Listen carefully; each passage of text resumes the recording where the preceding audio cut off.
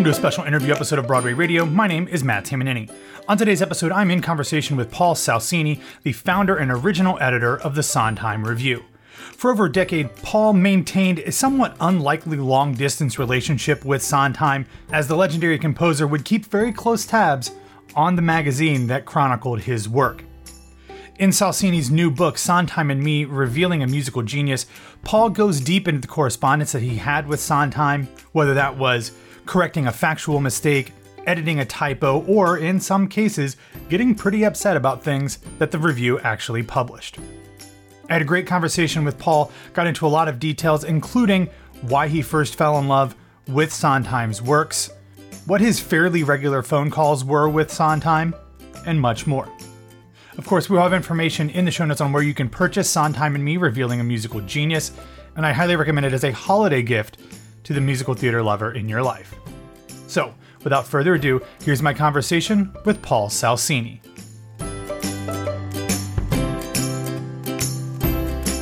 Paul, I think that the place to start first for those listeners that might not have been around as long as perhaps you or I have, can you give people a little bit of an idea as to what the Sondheim Review was when you started it, and then what it became over the course of its entire life before and after you were running the publication? Okay, well, I guess I'll start with that I'm a journalist, and I worked for a paper in Milwaukee for a long time, ending up with 37 years. But at that point, I was an editor at the Milwaukee Journal. And so I approached the Sondheim Review as a journalist. The reason I founded the magazine was because I was so enthralled with Sondheim's work. And I had gotten a newsletter from the Kurt Weill's Foundation, which reported on Kurt Weill's work. There were essays, there were reviews, there were interviews. And I figured that why should a dead composer have a newsletter and not the greatest living composer lyricist? So I can't imagine right now that I had the chutzpah to do that, but I did. And I rounded up other writers and a designer and a business manager, and we did it. It was sort of like a Judy Garland movie that, let's put on a show. A little Mickey Rooney in there, yeah. Yeah. So when we started, it was pretty much the same as it ended up during my term. It was a slick magazine. We had a very nice designer who had imagination and put out knew how to design pages.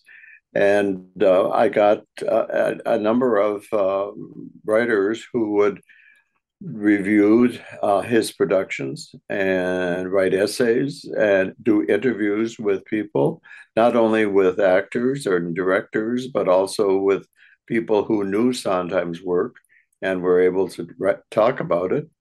So it became a journalistic effort. It certainly wasn't a fanzine. That was the last thing I wanted it to be. And I think that's the reason why Sondheim respected it. He might not have known it at what it was at the beginning, but I think he came to know it as a respectable journalistic effort.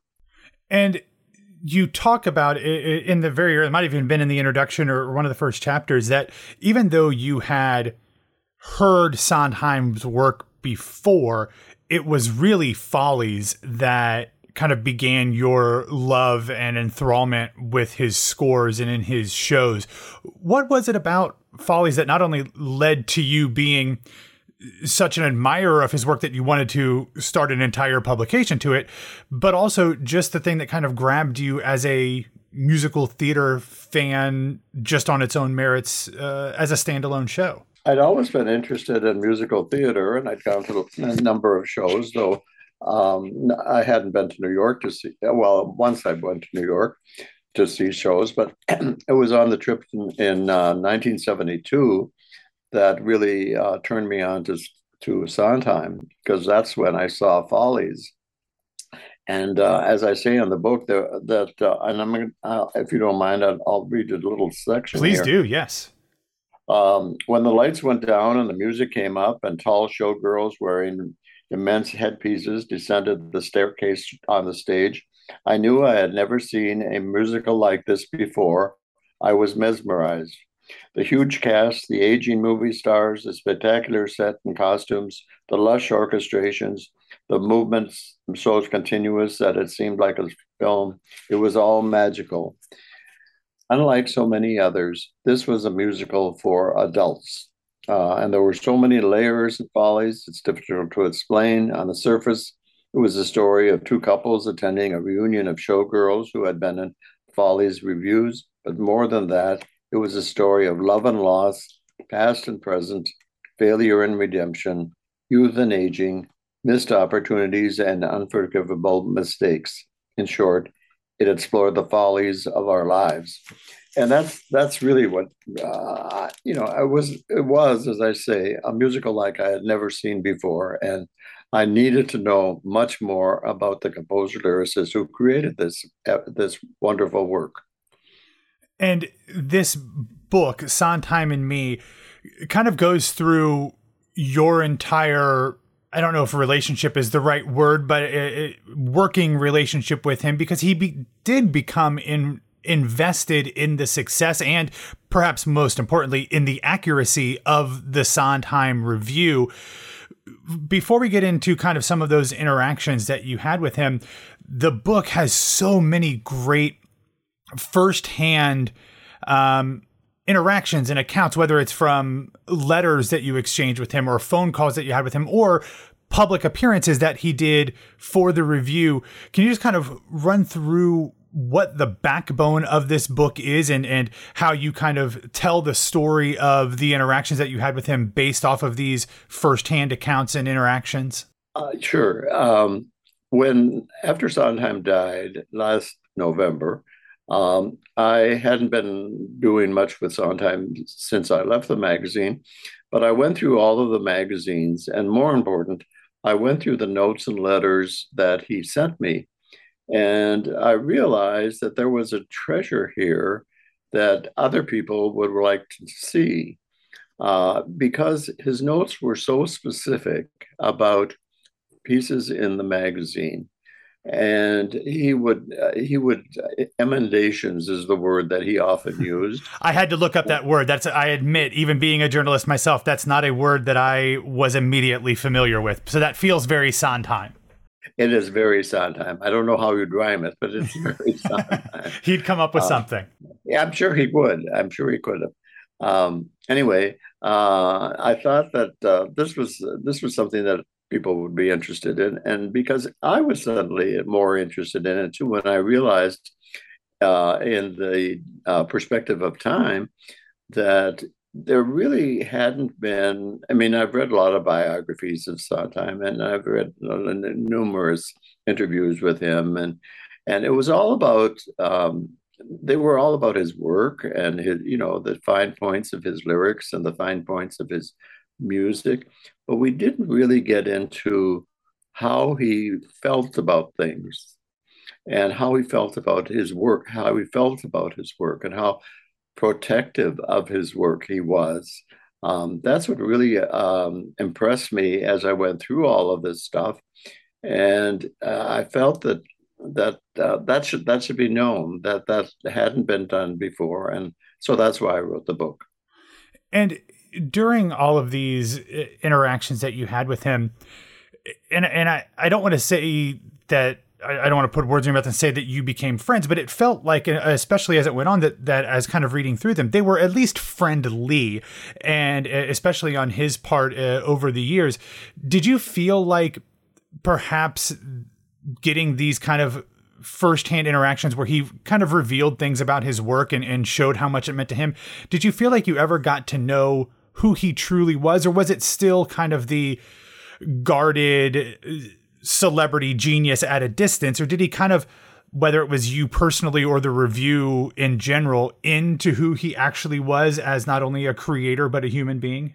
I had to think sometimes who I really was dealing with. I mean, because I had this conflicting approach to Sondheim. First of all, I've certainly appreciated his work so much. But on the other hand, I was a journalist and I approached the magazine as a journalist. So, and he was the source for my stories and for the material that was in the magazine.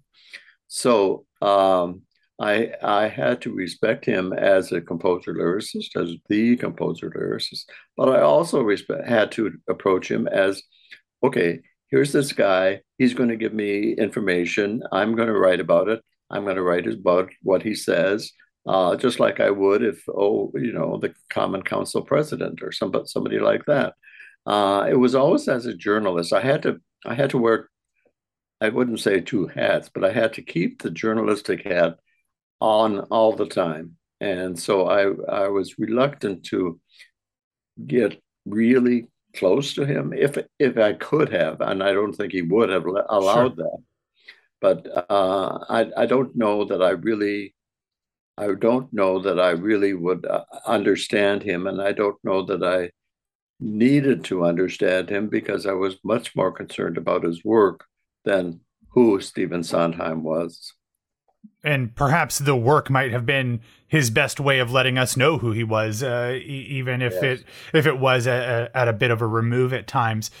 What I found interesting was that even though you had these years and years of communications with him for the review, that was not actually the first time that you'd interacted with him and exchanged correspondences with him. And I found the first letter that you sent and received from him to be utterly fascinating, not only because it came with what to me, from a fan's perspective, feels like an unbelievable gift.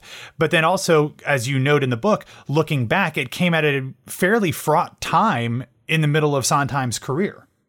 It was, and I didn't realize it at the time because this was 1984 and he was creating Sunday in the Park with George.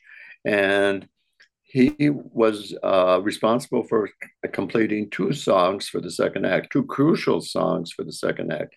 And everybody was in a tizzy. I mean, I got all this from James Lapine's book. I did not know all this when I received the letter and didn't actually know it until I read James Lapine's book, Finishing the can't think of the name. I have it on my bookshelf, but I can't see the title. But yes, I know which one you're talking about. And it should be noted that the Sondheim Review didn't really get going until the mid-90s. So this is decades before the magazine started. Sure, yes.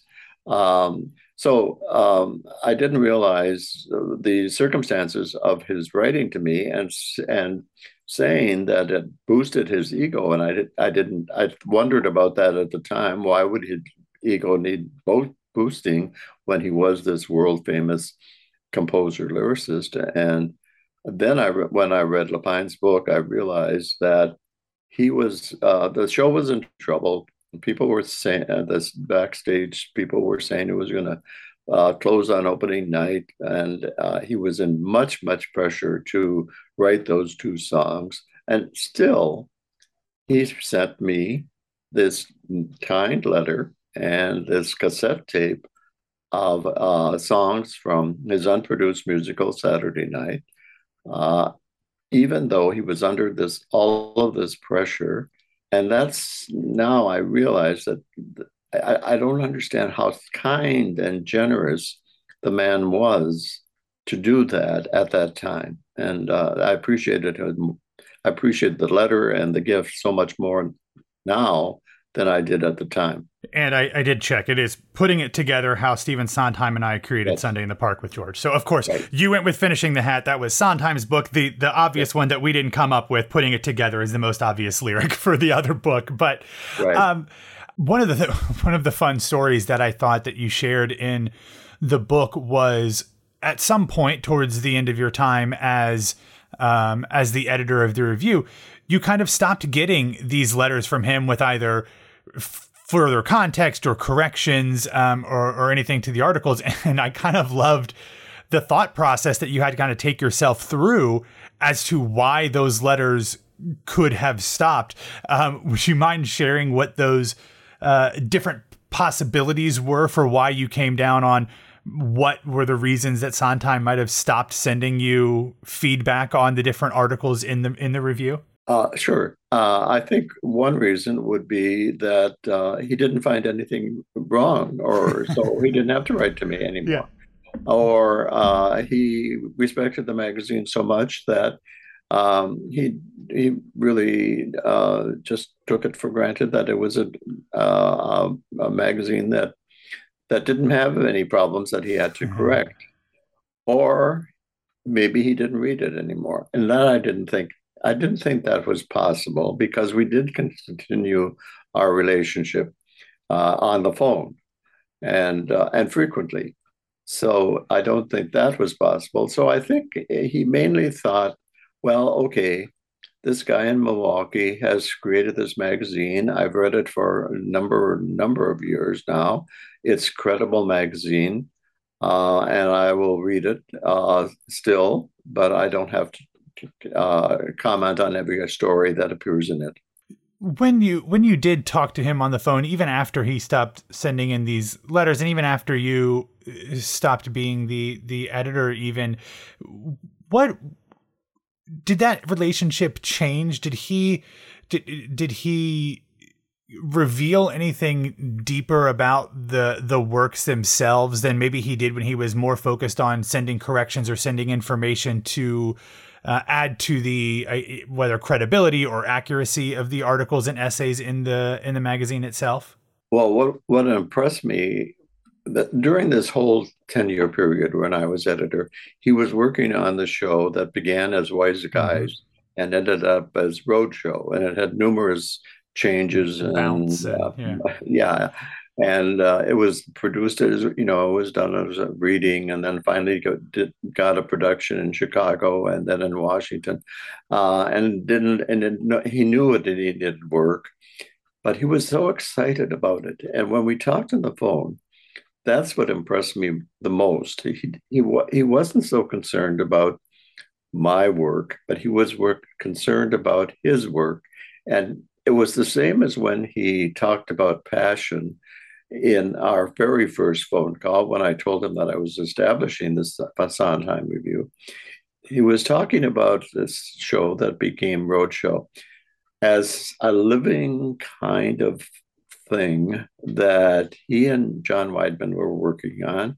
And he was going to do this with it. And he was going to put this in this place, and this song was going to go there, and that song was going to come out. And it was so interesting to see his mind working and telling me all this and it was in the mind of a genius that I had an access to, and that was so interesting to me that and I just love that being a part of that. Yeah.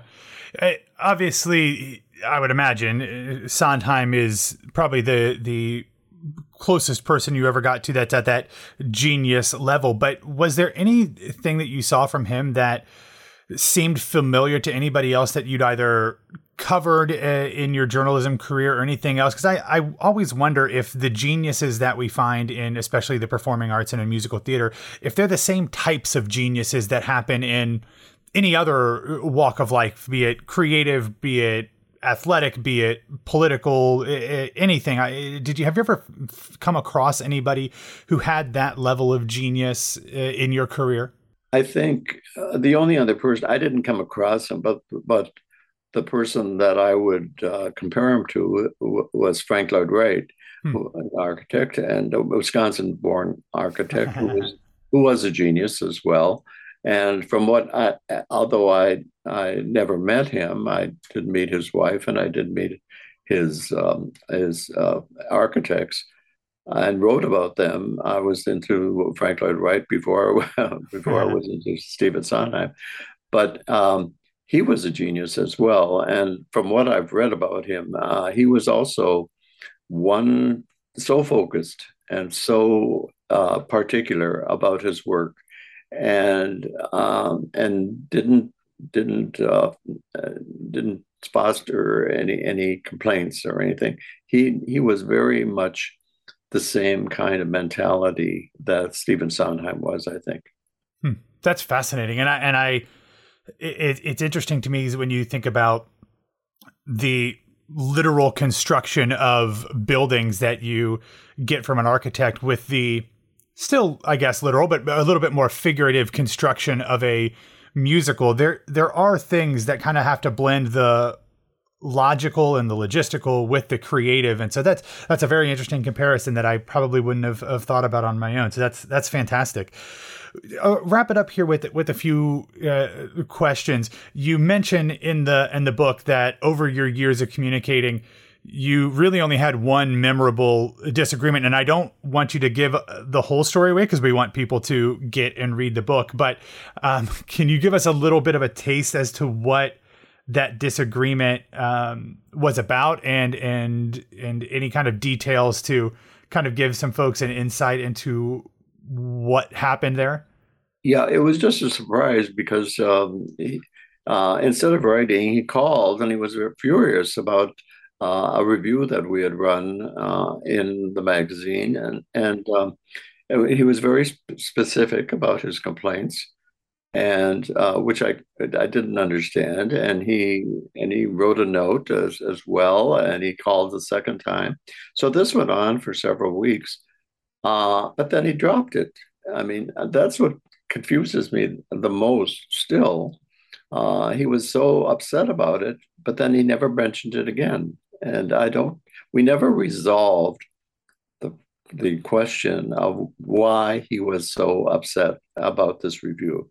And I wish we had, because I don't really know to this day what his problems were. And it kind of, well, I don't want to psychoanalyze Stephen Sondheim, obviously, but it seemed to me that he was so protective of his work, and that is true of so many artists, I think, that the least bit of criticism was very offensive. And I think he was defending his work and couldn't understand criticism of it. I mean, look at what happened after Merrily We Rolled Along, when he decided that he wasn't going to write musicals anymore after that disaster. Well, I don't know if it was a disaster, but it's certainly, a 2-week run. It's not a commercial disaster, probably, at least. Yeah. So I think that reveals a lot about Stephen Sondheim. I wish I had known more about the whole incident, and I wish we had resolved it, but we never will now. No. Beyond that kind of unanswered question, is there anything now that, obviously he's gone now, but if there was one question you could ask him beyond this one, is there anything that you're still curious about, even after all these years of having had direct access to him over time? Let me think. I think if I were to meet him now, and maybe meeting him would be too important, but maybe if we had talked on the phone now, I think I would ask him, Mr. Sondheim, and I think, well, we were on a Paul and Steve basis then, but now I think I would call him Mr. Sondheim. And I would say, Mr. Sondheim, what was your greatest pleasure in creating which work? Which work gave you the most pleasure? I would like to know his personal feelings about his work. Yeah, I want to know that question too. So I hope that somebody has an answer to that in a forthcoming book or something. But that would be fascinating to know.